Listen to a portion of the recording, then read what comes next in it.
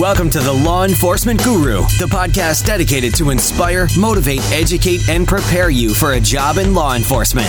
Our conversations with industry experts, leading professionals, and on our own personal experience will help you navigate all aspects of the selection process and provide the edge you need to succeed.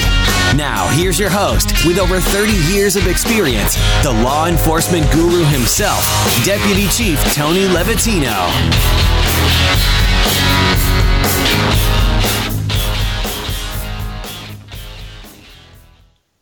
Welcome, everyone, to the Law Enforcement Guru podcast, where we will inspire, motivate, and provide actionable advice on how to survive the application and selection process. Today, we have with us Ken Emerson from 50careers.com, which is a website dedicated to helping veterans obtain law enforcement jobs. Ken is a retired Arizona State Trooper with over 20 years of service. Prior to his job with the Department of Public Safety, Ken also served in the U.S. Army. With his prior military and police experience, he is uniquely qualified to assist veterans and provide free mentoring. Welcome to the podcast, Ken. Thank you, Tony, for having me. So why don't you tell us about yourself and 50 Careers? Sure, absolutely. So I grew up in central New York State. I graduated high school, after which I moved to the state of Arizona. While in Arizona, I decided to join the Army. So I became an infantryman, 11 Bravo, from 1984 to 1988. After getting out of the military, I decided to join the Army Reserves. And that's where I got my first inkling of what it's like to be in law enforcement. I was actually attached to a specialized unit. It was a Special Forces unit, the 12th Special Forces Group in Phoenix, Arizona. By no means, I was not a Green Beret. I never even went to selection. I was assigned to the unit to get ready to go to selection, but I never made it through there, or I didn't make it to the selection process. In the meantime, I was still training with an Operation Detachment Alpha team. And in that team, I met a guy by the name of Sergeant Bob Stout. Bob Stout was a sergeant with the Arizona Department of Public Safety. And at one point, he said, "Hey, Ken, I think you'd make a really good state trooper. I think you ought to give it a shot. If you don't have anything going right now, we're getting ready to start the hiring process. I think it might be a good idea. I think you'd make a really good police officer." Not once, Tony, prior to that, did I ever think of being a police officer. Mm-hmm. I was a private pilot. I worked for the airlines. I was working for Delta Airlines at the time, full-time. And when Bob said, "Hey, you'd make a good state trooper," I got thinking about it. I was like, you know what? That is a good career field. My father was a fire police officer. I was a volunteer firefighter at one point in my life before joining the military. So after Bob told me, "Hey, DPS is hiring," I said, "You know what? I will give it a shot. I'll take the test, see what can happen." Believe it or not, as I was standing in line, it was my understanding at the time they were hiring for 23 positions. When I was in line for that written test, there was over 1,000 people there. And I got thinking to myself, there's no way I'm going to pass this test. I have no idea what I'm doing. But I was told, grab a book, do some studying, and they have the books out there that you can buy on Amazon, Dummy's Guide to Being a Police Officer. Read those books. It definitely helped me with the process. Even talking to individuals in line, they were telling me that they were taking 2 or 3 tests at the same time. So I was taking this test in downtown Phoenix. One guy was saying, "I'm going to take this test today. A couple of days ago, I took the test for Mesa PD. Tomorrow, I'm taking the test for Phoenix PD." Another guy says, "I'm just here to see what the test is like. I don't expect to pass. I just want to see what it's like so I can prepare for the next time." Mm-hmm. So in my mind, I was like, I'm here to pass this test. I want to try and do my best, see what it's like, and get it done. So I actually took the written test. I scored 91%. Great. To get into the academy, you had to be at least a 95 or above. But because I was a U.S. military veteran, I had 5 preference points. So for veterans out there, you get that 5 preference points. And somewhere in the process, you can have that added to your score. So that took me from 91 to 96% and it allowed me to move on through the testing process. The next test was the physical fitness. I've always been a runner. However, I was having difficult times with my feet at the time. So even if you're got a little bit of a handicap, and with me, it's always been my feet. Right now, in 2008, while I was a bomb technician, member of the SWAT team. I had to have some serious surgery in which I had 11 screws put in my feet, but it didn't stop me. So if you got physical disabilities, I even tell veterans, if you got physical disabilities, as long as you could pass that physical fitness test, you're going to be okay. You're going to be able to do the job. Mm-hmm. The only issue I had going through the process was the oral board exam. So if you did oral board exams in the military, such as the sergeant's test, or trying to go for Soldier of the Month kind of test, and you're in front of oral boards, it really helps. I was so nervous in the oral board, it felt like I was sitting sideways when I know I was actually sitting straight up and down. In the oral board, after I completed the oral board, I got a letter in the mail about 2 weeks later saying that I did not obtain a passing score. Broke my heart. Couldn't believe it. I was like, I didn't make it this time. But I understood what the other guy, I remember what the other guy said in line, saying, you never make it on the first try. Mm-hmm. But about a month later, after I let it all go away, I got a phone call from my roommate saying, hey, DPS is trying to get a hold of you again. So I called DPS, and they're like, hey, what are you doing? Don't you want to be a police officer anymore? I was like, well, I got this letter in the mail saying I failed the oral board. They're like, no, that was a mistake. They had somebody questioned one of the questions in the oral board, and so we had to throw it out, and that gave you a passing score. So do you still want to be a police officer? I'm like, absolutely. So for the next week, I had to do a physical exam, and then I had to go see a psychologist. And on a Friday, they called me and said, you've passed. If you want the job, it's yours. You start the academy on Monday. So, of course, I went to Delta PD, I went to Delta Airlines and told my boss, I said, look, they're offering me a job on Monday. They're like, you know what? You got a job here anytime you want. Congratulations. Go be a police officer. If it doesn't work out, we'd love to have you back at Delta. And from that day forward, Delta's been my airline, the best place to work other than being a police officer. So that Monday, I started the police academy. Excellent. So what was it about your military experience that translated into having the skills to be a police officer? Actually, there's a couple of them. One being infantry. You're constantly on, at the time, the M16s. We didn't we've never transitioned to the M4 while I was in.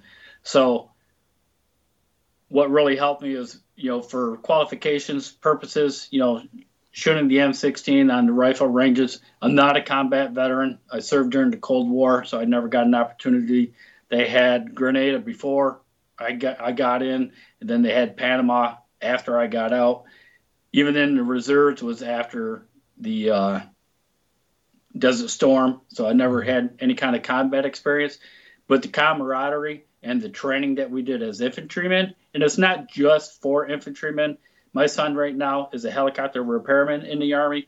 The camaraderie and the working together to keep those Apaches flying, all that transitions over into, being a police officer.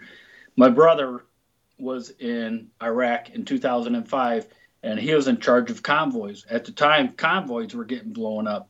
Those guys driving trucks still translates into being a police officer. You're aware of your surroundings.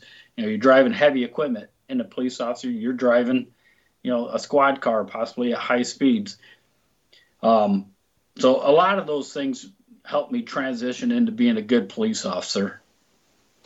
When you were in the academy, obviously the tactical staff knew that you were a vet also. Did they lean on you a little bit to help out the other kids that weren't in the military?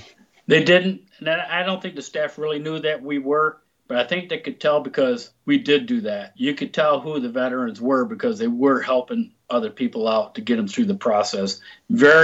So we had a class of roughly 23 officers, and I believe only 2 or 3 didn't make it through the process.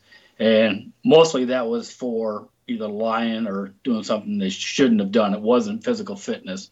But it was obvious that you could tell who was in the military. A lot of times it's mainly because of haircuts. A lot of people... You'd have to have trimmed, but you could tell the military guys because they're getting high and tight, so they're shaving their heads, and then they're also the way they're acting hardcore at the shooting range, how they're holding their rifles. You could tell that the firing instructors were really helping out other people, not the vets, because the vets are, pretty well trained on how they hold the pistol and and how to shoot already.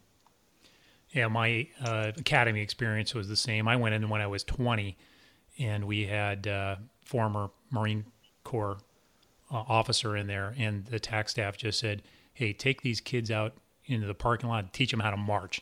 So, I mean, they deferred all that to him. So, I mean, he was also in the class, but he was also very experienced and got it squared away. And I'm sure that any of our listeners that are vets now, if they become police officers, probably the same thing will happen at their academy class. But tell me a little bit more about the preference points and how important that is specifically for applying to certain agencies. Sure. So actually the way the preference points work is two ways.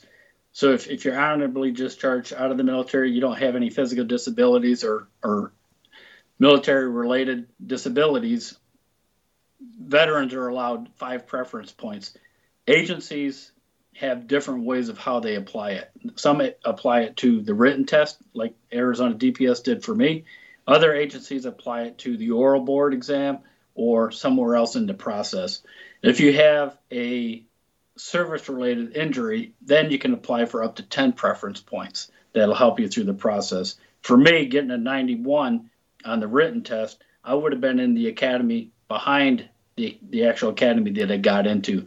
But because I had 5 points added to it at that time, that put me in the first academy instead of the second academy.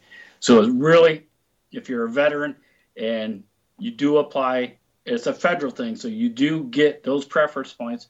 You need to either do some research into the agency that you're looking at applying to, or you need to talk to the recruiter and find out where do those preference points come into play. How about applying their previous service to buying years for their retirement? So a lot of agencies, depending on their retirement system. So Arizona has the PSPRS, which is a Public Safety Personnel Retirement System. They allow veterans to purchase your military service time. And you're going to have to talk to the recruiter to see how much time you could buy back. So at DPS, we could buy up to 4 years of your military time. I believe now it's at 5 years. So what you can do is if you spent 4 years in the military, the agency that you're applying for has a 25-year retirement cutoff. You could buy up to 5 years of that time. You could potentially retire at 20 years with full benefits, but it's going to cost a lot of money. And I'll use me as an example. When I got on with DPS, they wouldn't allow me to buy my military time at the beginning of my career. So what I had to do is I put money into nationwide deferred compensation program, and it got to a point where I finally had enough money to buy my time, but it was only 2 years of my service time instead of 4. So the further along that you go in law enforcement, the closer you get to retirement, the more expensive that service time is to purchase. So when I got to 16 years, if I wanted to buy all 4 years of my service time, it was going to be close to $104,000. 2 years of my service time, I paid $64,000. So that took me from 16 years at that point to 18 years in the retirement system. And then all I had to do is 2 more years, and I could retire with full benefits. So if you're got an agency that has a 20-year retirement and you have 5 years of military service time that you want to buy, if you could buy that at the beginning of your career, that's going to be the cheapest time to do it. If you can't, some agencies allow you to make payments to buy that military time. And if you can't do that, a deferred compensation program is a good place to put your money so that it will grow to a point where you can finally buy that time. So if you buy that 5-year time at 15 years, you can actually retire at 15 years with full benefits as if you retired at 20. So it's an excellent program. I've talked to 1,000 of veterans, 1,000 police officers, firefighters, Department of Corrections officers. Number one goal they want to do is buy their military time. It gives them that option whether they want to retire early or not. That's awesome. Of course, the more years you have in the retirement system, the more your benefits are when you Correct. actually retire. Yeah, exactly. So you can buy that military time. You got 15 years, but your retirement is 20 years, and you want to do another 5 years. You actually do 20 years working, but your retirement's at 25 years. instead of getting 50% of your pay, now you might be getting 66% of your pay or 75% of your pay, whatever it is, for that particular agency and their retirement system. How about when a service member leaves the military, his options, whether he's going to join the reserves or not? How willing are agencies to accept somebody who's also in the reserves? Very willing. Actually, we had a guy I was friends with on the SWAT team. He was a paramedic for our SWAT team, still is. At one point in his life, he said, I got to try something different, something a little bit more. He's still a SWAT team paramedic, or actually, I think he's a paramedic on our helicopters. He actually went to warrant officer school and became a Black Hawk helicopter pilot. So in his spare time, that's what he's doing. He's flying helicopters for the Army National Guard in Arizona, and then he's full-time paramedic on our Bell helicopters that DPS has. The individual that told me, hey, Ken, I think you'd make a great police officer, he spent 25 years as a Green Beret. He actually went through basic training at 30 years old and went through the Green Beret training, the Q course, at 33 years old and was an honor graduate. I was like, unbelievable. I was looking at his plaques. But for me personally, I was 30 years old when I became a police officer. And because of the issues I started having with my feet, I talked to the military. I ended up getting out of the reserves just because I really wanted to concentrate on my career as a police officer.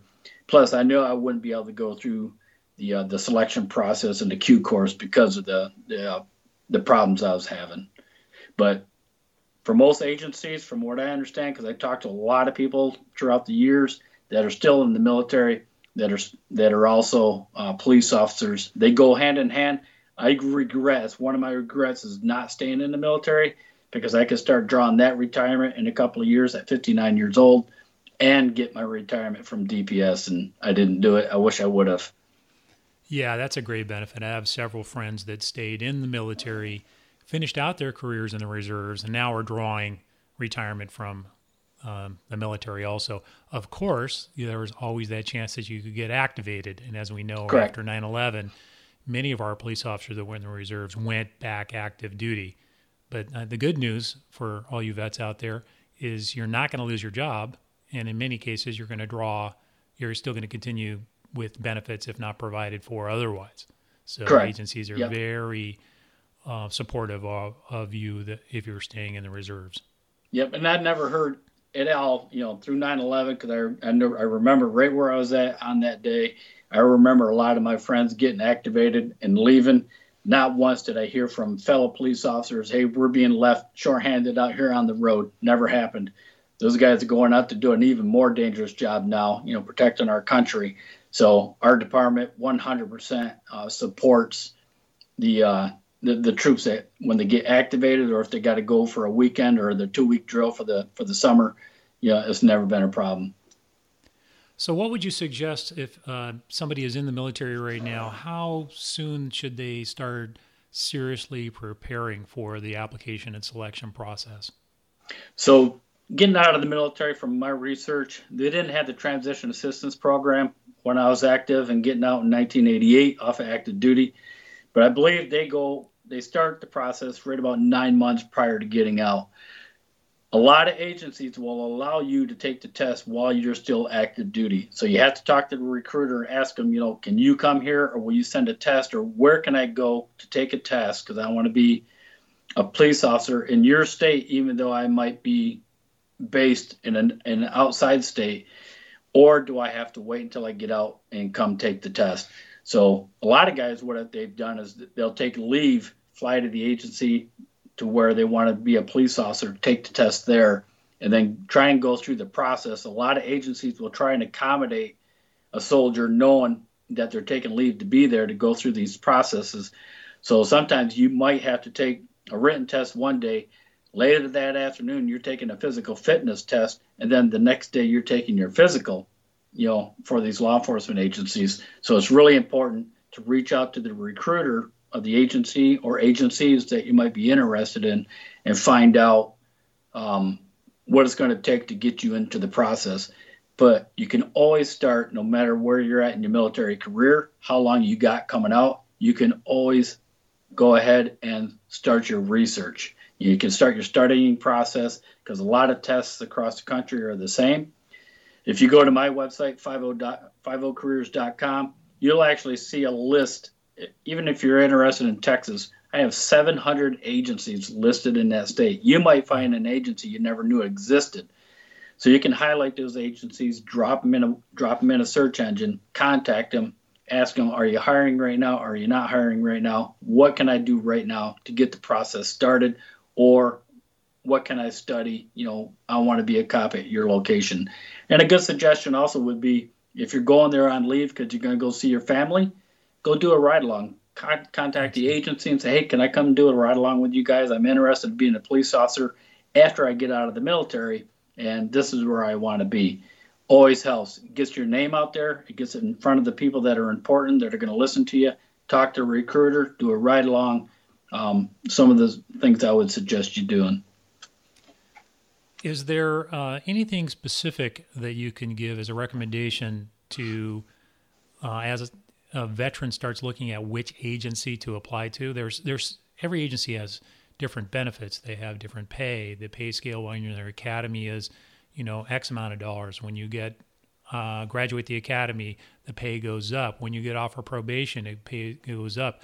Certain agencies pay X amount of percentage towards their retirement, where the officer pays a certain portion. So of all these thousands of agencies that are on your website, how is somebody supposed to look at all that and assimilate all that information and actually pick the right agency? Is it based on typically they want to go back to their home state, or do you see that some of them are just chasing the money and the benefits? Right. So it's really a personal preference. It's actually, what do you want to do, when you become a police officer? Do you want to work for a smaller agency where you're really up and close with the public? You're going door to door, you're walking the streets, you're saying hi to the public. You're really getting down to that community-based type policing. Some of those small agencies won't have the specialty units like a bomb squad or SWAT team or an aviation section. They're not going to have a governor security detail or anything like that. If that's what you like, kudos to you. Do some research. You'll find those agencies on my site. You can highlight those agencies, take a look to see if they're hiring. If it's not highlighted blue, or if they're not highlighted orange, they simply don't have a membership on my site. But you can still click on it, put it in a website, and do some research. If you're a special operations kind of guy and you say, man, I want to be a SWAT team guy, a lot of the smaller agencies and some of the county agencies, they might have multi-agency SWAT teams to where they pick 2 or 3 people from each agency through a selection process, and they put you in together as a group, and you start training as a SWAT team. Other locations like bigger cities like Phoenix PD, NYPD, Memphis PD, my agency, Department of Public Safety, we had our own SWAT team in which we did a selection process from our own officers.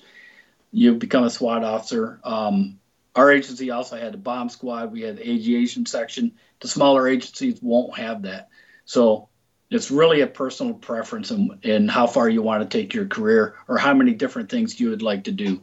With my agency and a lot of agencies, you could do one career. You could be a patrol officer for 5 years, move over, do a gang unit, be a detective for 4 or 5 years, maybe get into homicide for 3 or 4 years, get on the SWAT team. Next thing you know, 20 years is up and gone. And you're like, what the heck just happened? Where'd my career go? It goes just that fast. If you'd rather just walk the streets and meet the public and be the best police officer, maybe promote up to sergeant, up to lieutenant, captain, on up to process, every agency has that opportunity. So it's really a personal preference when it comes to that. Excellent. From all the hundreds of entry-level interviews that I've done, whenever we've had vets come in, some of them struggle to take their military experience and put it into an answer during an entry-level oral. How would you suggest a vet capitalize on their experience and be able to translate that to an oral board on why they'd be a good police officer? Sure. So one piece of advice I'm going to give right now And I've sat on quite a few OR boards for the Department of Public Safety for new hires. Please, we love the uniforms. The uniforms look great, but two of the guys sitting on the OR board with me had no idea what the medals mean. What you need to do is reach out. There's some good organizations, I believe.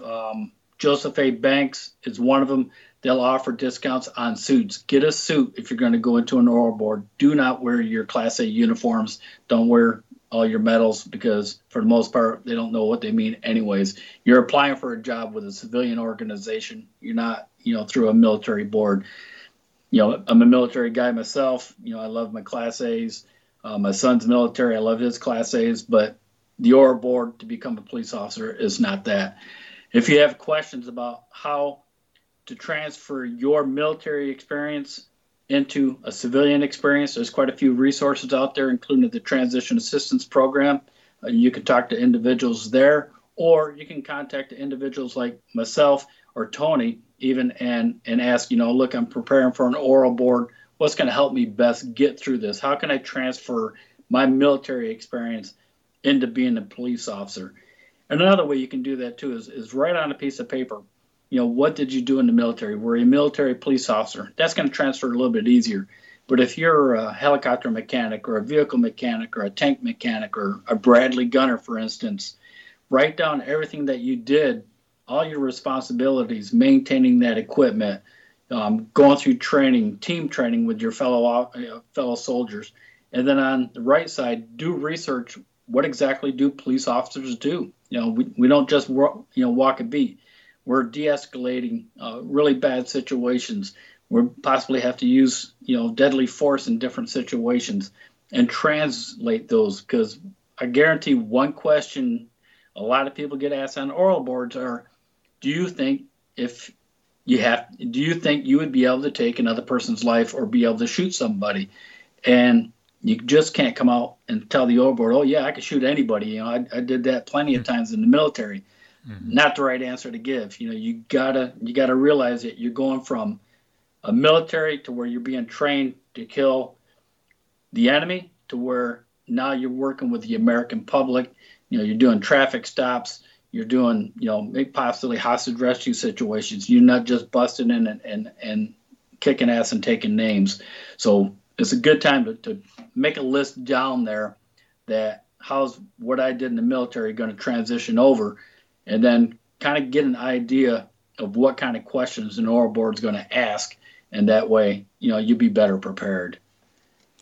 Right. I think the best piece of advice is that, yes, you were in the military, you have translatable skills that the agency is looking for, but still, whatever you did in the military will not always translate into your success as a police officer. Just don't assume because you were successful in the military that you're automatically going to be successful in law enforcement. You do end up at the bottom rung of the ladder again. Correct. And I've seen countless vets make that mistake. I was a lieutenant in the military, so I should be a lieutenant in a couple of years at the police agency. It's not necessarily the case. Is that what you found? Yeah, it is.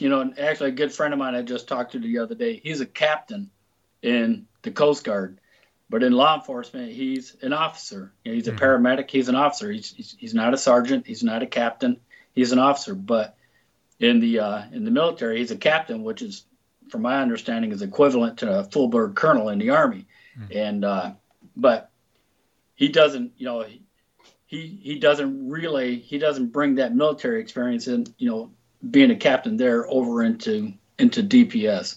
But if you're a specialized trainer in, say, the Marine Corps, is MARSOC or U.S. Army Green Beret or Navy SEAL, and you want to become a police officer because you want to get on the SWAT team, you're going to have to dial it back because they don't go in the same way you do in the military. You're not fragging every room that you're going in. You're going in, you're not there to shoot people and kill people.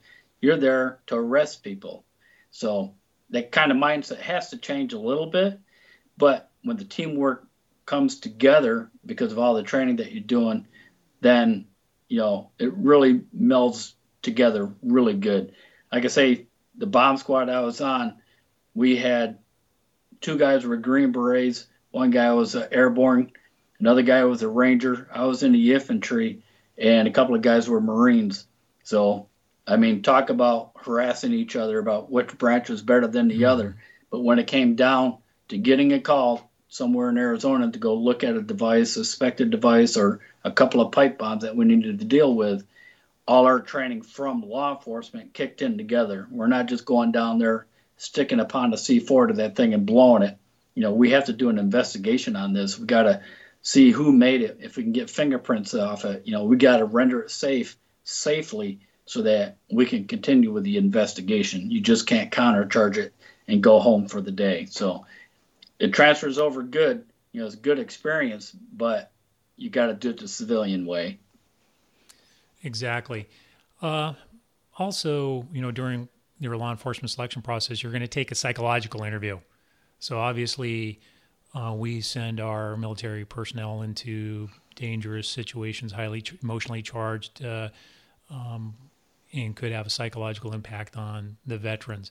So obviously, there's going to be that component during a psychological interview where the psychologist might want to discuss their military experience. Can you give any advice to our veterans on how to handle that? If they've never been through a psychological interview, taking the MMPI, which is a very long multiple choice test, any advice for veterans?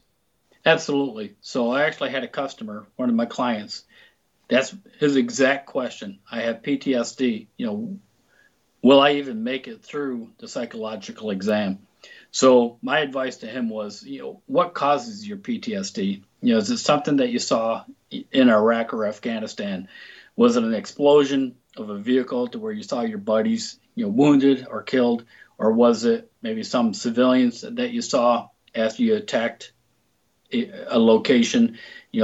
What's causing your PTSD? Because when you become a police officer, and I don't care if it's a highway patrol officer, if it's a city agency, if it's a county deputy, you're going to see things out on the streets in people's homes that you might have saw in a war zone. So if seeing little kids injured or killed is triggering your PTSD, you got to realize you could end up on an accident scene in which small children are seriously injured and killed.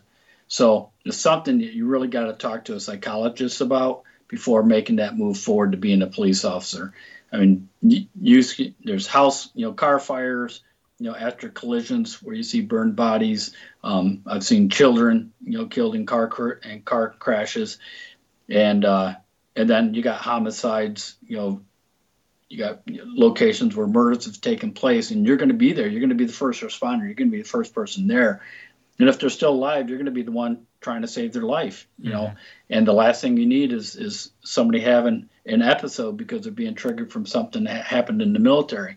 So you have to be careful. It's another personal decision, but it's also curable. I wouldn't say curable, but it's also something that you can talk through with a psychologist and say, look, this is what I want to do, but this is the problems that I have.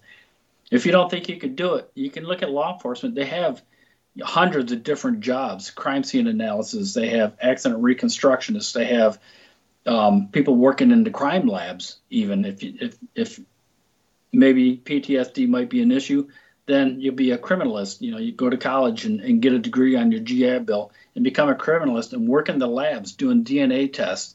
There's always a job, for a veteran or for anybody else that if they don't make it through the process for whatever reason, or if they have PTSD issues, there's always something else that can be there for you and is still a great career.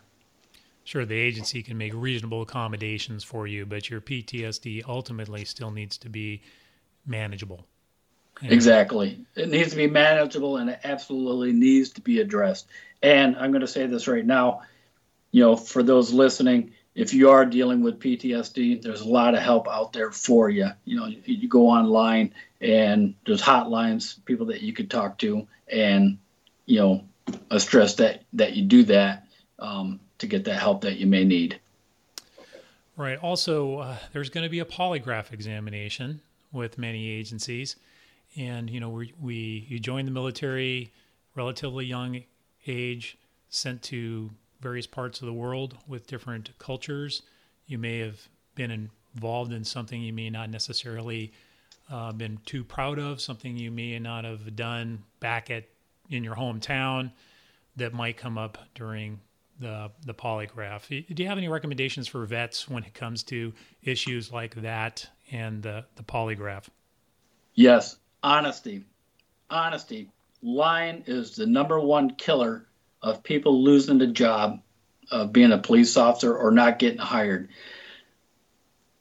Everything's going to come out. If you did something as a junior, under the age of 18, or something over the age of 18 that could be considered a felony, a lot of agencies, especially nowadays, agencies are having a tough time hiring quality candidates.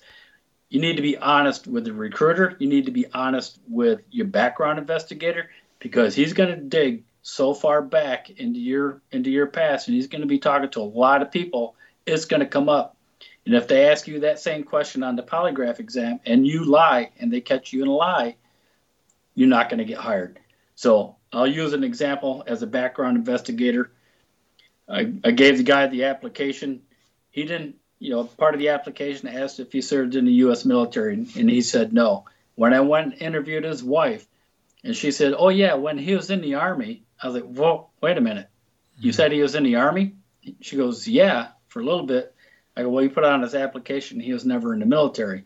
So I asked her about it, and he didn't last past the basic training. But still, he lied about it. I had to cut him loose. I had to stop the process right there. I told him, look, I knew he was testing for another agency. I go talk to that recruiter right now and tell him, look, I made a mistake. I was in the military. I got released. I got a general discharge.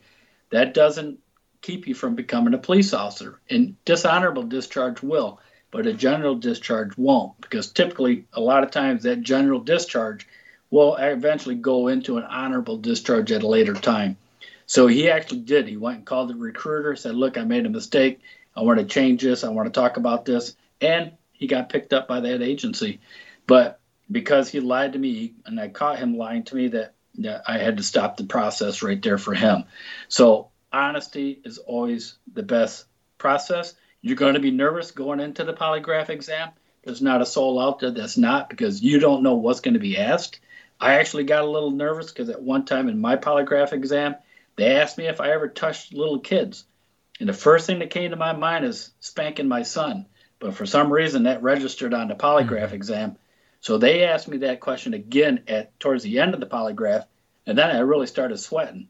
But afterwards, we talked about it. I was just thinking about my son and playing with him or spanking him or whatever, and everything was fine. But if there's any questions, and they'll ask you prior to the polygraph, do you have anything you want to say? And they'll get a baseline on you and how you feel. So if you are nervous, they're going to get a baseline on that, and they're going to register it on their machine. And then just stay calm, keep a clear head and answer truthfully, and you're not going to have a problem. Yes, I'll have future episodes where we talk specifically about the polygraph, but basically it measures your physiological response to questions, which ends up with a psychological reaction. And if listeners want to go to lawenforcementguru.com, click on resources. On the resources page, I have a free download called Polygraph Preview, where I have some of the questions. Some of the questions are going to seem extremely bizarre, but they're designed to elicit a response from you on some areas where the agency is interested in your background. So, like you said, the best response is to be completely 100% accurate. Having a misstep or concealing some information potentially could prevent you from getting hired with all agencies. The guy in your example, very lucky. But, the tendency is, and you were a background investigator, I was a background investigator, we consider ourselves to be the gatekeepers for the agency, and we're trying to prevent hiring the wrong person. So, right. And do some research, too. Look at what the requirements are for those agencies. A lot of agencies will say, hey, yeah, you can use marijuana. As long as you didn't use it more than 20 times, you're not addicted to it or you're not a habitual user. Be honest with them. If the recruiter asks you, have you ever used marijuana? And you have, say, yeah, I used it 4 or 5 times or whatever it is. you start saying, I use it 200 or 300 times, forget it. You're not going to get in because you're a habitual user. I had an individual that said that part of it was you can use marijuana, but you can never buy it and sell it. And I actually had a guy come to me in his application saying he used to buy bags of marijuana in high school, break them down into smaller baggies and sell them. I'm like, how did this even get to my desk? That alone, him selling it alone, should have been caught by somebody prior to me, and that should have been tossed out. He should have been told thanks, but no thanks. You used to sell drugs, and that's a no-go. When it comes to hard drugs, I've seen applications now that even allow the use of certain hard drugs as long as it wasn't more than 5 times. But other certain drugs, like any kind of hallucinogen, you can pretty much say, you can't get in. So if you use LSD, you drop an acid, stuff like that, most agencies are afraid that if you hire an individual that's used drugs like that you might have some kind of an episode while you're working, some kind of hallucination. So any kind of drugs like that, don't waste a recruiter's time. Don't waste your own time. Just find some other line of work. So go to the website. The drug policy is typically listed there. Look Correct. At the listing of the drugs. And if you don't fit within the policy of that agency, don't apply. Because that background investigators, they are pit bulls, and they will find somebody who saw you take something that you shouldn't have, if that's the case. Correct. And yep, no reason exactly. to be caught in a lie. Right. I can say, we had our in-house polygrapher, and when I was in background investigations, the polygraph room was directly across from my office. I literally opened up the door, and I'm looking right at the polygraph room with the light on the outside, that's red for in use. And so the applicant would come in, and I'd go over their pre-polygraph interview questions, which you will be provided. You'll fill them out yes or no. And if you end up with a yes, there's a space there for you to explain why you answered yes to that question. And I had flagged in this kid's report some drug concerns, but he was adamant that he only smoked marijuana twice while he was in high school. Well, the day of his polygraph, he came in. I had him once again review his pre-poly interview and had him sign it again with the date and asked him if there was any of these questions that he wanted to change. This is his opportunity. He said no, he was good to go. So he went across the room with the sergeant. The door closed, and about an hour later, the door opened up and he flew out. Didn't even stop in to say goodbye to me, and went flying by my office, and he went out the front door, and the sergeant came out laughing, and he's like, "Well, you told me this kid only used marijuana twice in high school. Well, by the time I was done with him, he'd used it, he dealt it, he distributed it, and that's not just the only drug." And he went down. He was doing heroin, he was doing cocaine, etc. So, chances are I'd probably find that out as a result of doing the background investigation if he did manage to pass it. But, be honest. Take a look at the drugs. If you don't qualify, don't do it. What about anything else vets specifically should know during a background investigation? Is there any specific military records that they should gather up before they apply to provide to the background investigator? Not only the background investigation, you're going to need your DD-214 to prove to the department that you do have an honorable or a general discharge in order to get the 5 or 10 preference points. So make sure you have a copy or 2 copies of the DD-214. You may have to leave a copy of that with the agency to put in your file. So make sure you don't give them your original. Make sure you keep a copy of it. Going back also on the polygraph exam or any part of the testing process, one really good piece of advice: if you have a warrant, don't go. Or go, because they're going to find that warrant and you're just going to go to jail. That's happened in some of the processes that I went through. Oral board, somebody's come in, told us in our ear, hey, this guy's got a warrant, no problem.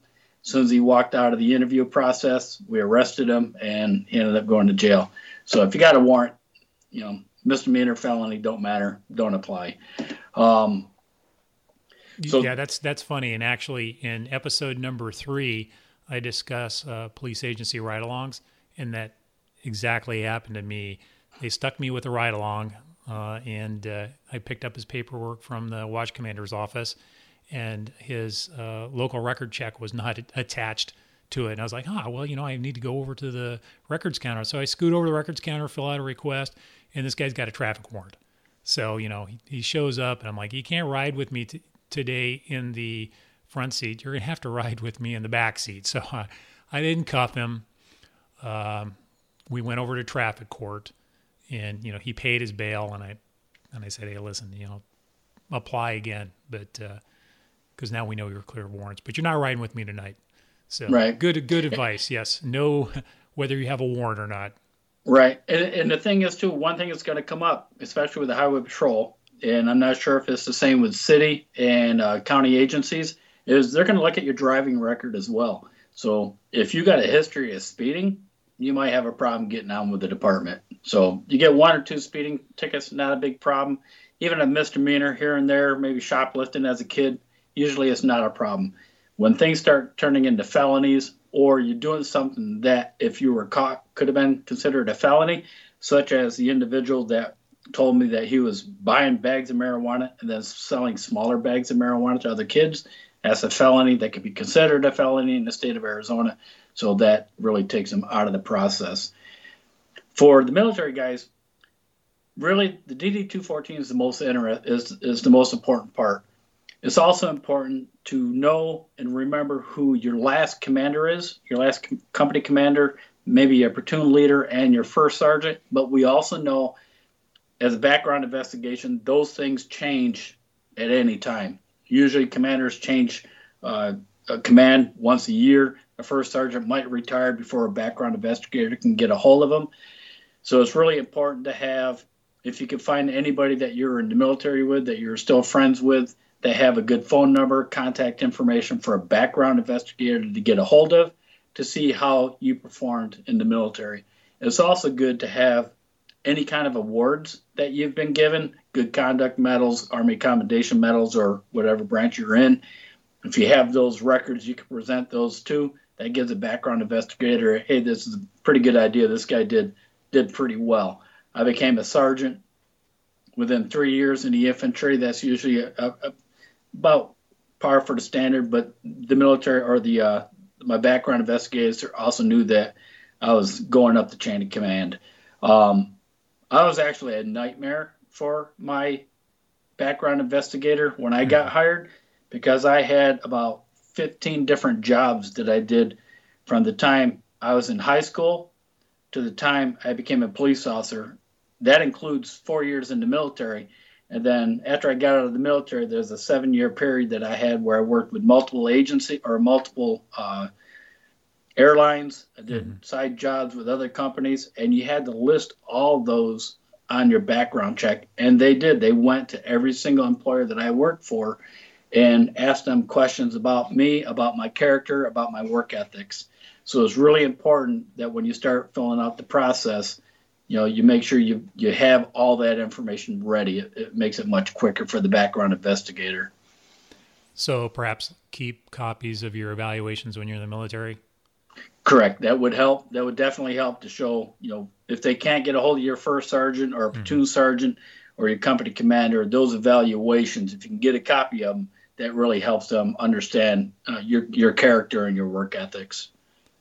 So it's easier when you get out of the military and go directly into police work, because the background investigator will be able to reach out to your leadership much easily, because the chances are they're in. But you leave 5 years later, who knows where those people are anywhere in the world, or whether they're even in the service anymore, or whether you can get recent contact information.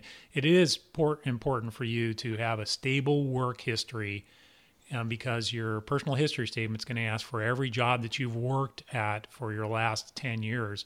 So if you separate and have a few jobs in between applying for the police department, you're going to have to put those on the application. The agency wants to make sure that you can stay continuously employed. If you have a period of unemployment, yeah, we get it. But a gap in your employment could be a red flag that needs to be Right. investigated. So, And they're going to ask what you did during that period. So another important thing is your finances. They're going to dig into your finances as well. What were you doing during that 2-year period? How are you paying your rent, or how are you paying your mortgage? Because they don't want somebody coming into law enforcement thinking, this guy could possibly turn into a bad police officer. And they've had it.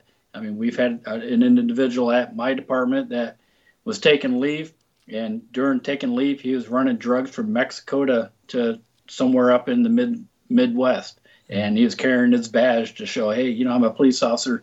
This is undercover. I'm doing it for my department. Only for them to call my department and say, no, he's not. He's on leave, and he lost his career. He's in jail. And so they'll look at your finances as well, especially if you're going to get into specialized units and anything to do with money handling.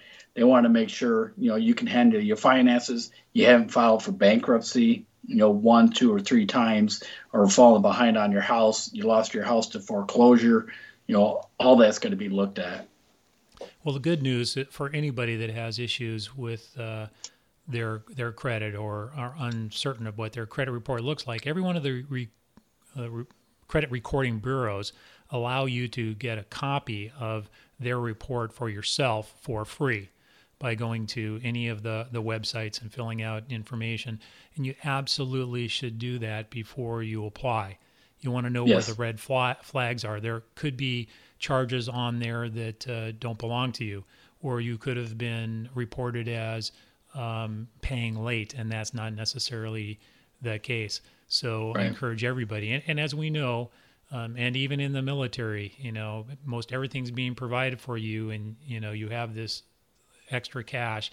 So what do? You go down to the military credit union, you get a car loan, and you get yourself that car that you wanted for so Right. long. Well, you still have to pay for that. So, hopefully it's a payroll deduction, but I've seen many military personnel start having credit issues while they were in. And so you need to address that immediately, and, don't overextend yourself. And, Right. But if, before you apply, run your credit check, because the agency is going to run it, and you're going to have to address that. That will get you in trouble. Your conduct and how will kill you in the selection process. Your credit, your traffic record, and dishonesty. Those are the big ones that are going to get you. Right. And if you do have an issue with your credit, be honest with the recruiter. I can't stress it enough. That's the most important thing you can do, is to be honest. Be upfront and honest with them. If you missed a few payments on your house, if you missed a few payments on your car, explain it to the recruiter why that happened. And they're going to work with you. They're going to help you. They don't want to find it out on your own and you lied about it. Be upfront with it. Tell them what happened. And I feel you're going to be fine. You'll be able to continue to go through the process. Great. Well, do you have any last words of wisdom for our audience before we wrap this up, Ken? Sure. Law enforcement I never even thought about becoming a police officer until I met my friend in the Army Reserves. Not once did it ever cross my mind. I was actually a private pilot, and I was going to be working on my commercial license. It is the absolute best job I could have ever asked for. Yeah, I was a highway patrol officer. I was undercover with a gang unit doing undercover work with the outlaw motorcycle gangs, 15 years with the bomb squad, and then also a breacher for the SWAT team. I mean, I could sit in my rocking chair in 10 years and think back of the explosive breaches that I've done, of the hostage rescue warrants that I've served, and it's absolutely the best career I can ever have asked for. And to this day, and the first person I thanked when I retired was Sergeant Bob Stell, and telling him, thank you so much for turning me on to the Department of Public Safety. It's the best career I could have asked for. That's why I'm doing what I'm doing right now at 50careers.com. So I could tell fellow veterans, look, if you're looking for a job, you're not going to get rich off of it, but it is absolutely fulfilling when you can pull a 10-year-old off of a rooftop that's threatening to jump, or rescue somebody out of a car crash before it catches on fire. That's more than money can pay for. It's an excellent career. any questions you have, feel free to reach out to Tony. Feel free to reach out to me at 50careers.com. It's the best. I agree with you 100%. That's why I also provide free consultation services. I tell all you vets out there, we need you in law enforcement. And law enforcement gives you the opportunity to continue with your legacy of duty, honor, and valor. And when you finish your career, you will be able to honestly look back on your life and you've done something of substance. Yeah, and don't let the news dissuade you from becoming a police officer. Everybody's screaming about defund the police, defund the police. Don't listen to that. Don't worry about that. Agencies from coast to coast are struggling to find well-qualified individuals. And for me personally, I think those best are from military. If you're looking for a job, also do research into the agency. But a lot of the times, look at that municipality if you're married, and there's going to be jobs for your spouse as well.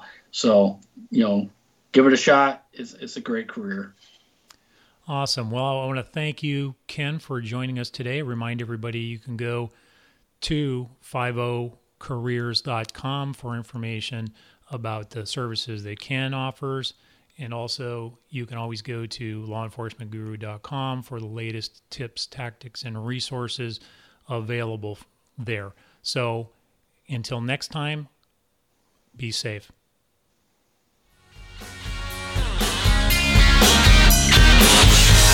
Now that you've finished this episode of The Law Enforcement Guru, it's time to take your education even further by visiting our webpage for valuable resources like show notes on today's episode, videos, blogs, and downloadable content to make you even more marketable long before you enter the interview. You can find all this and more on lawenforcementguru.com.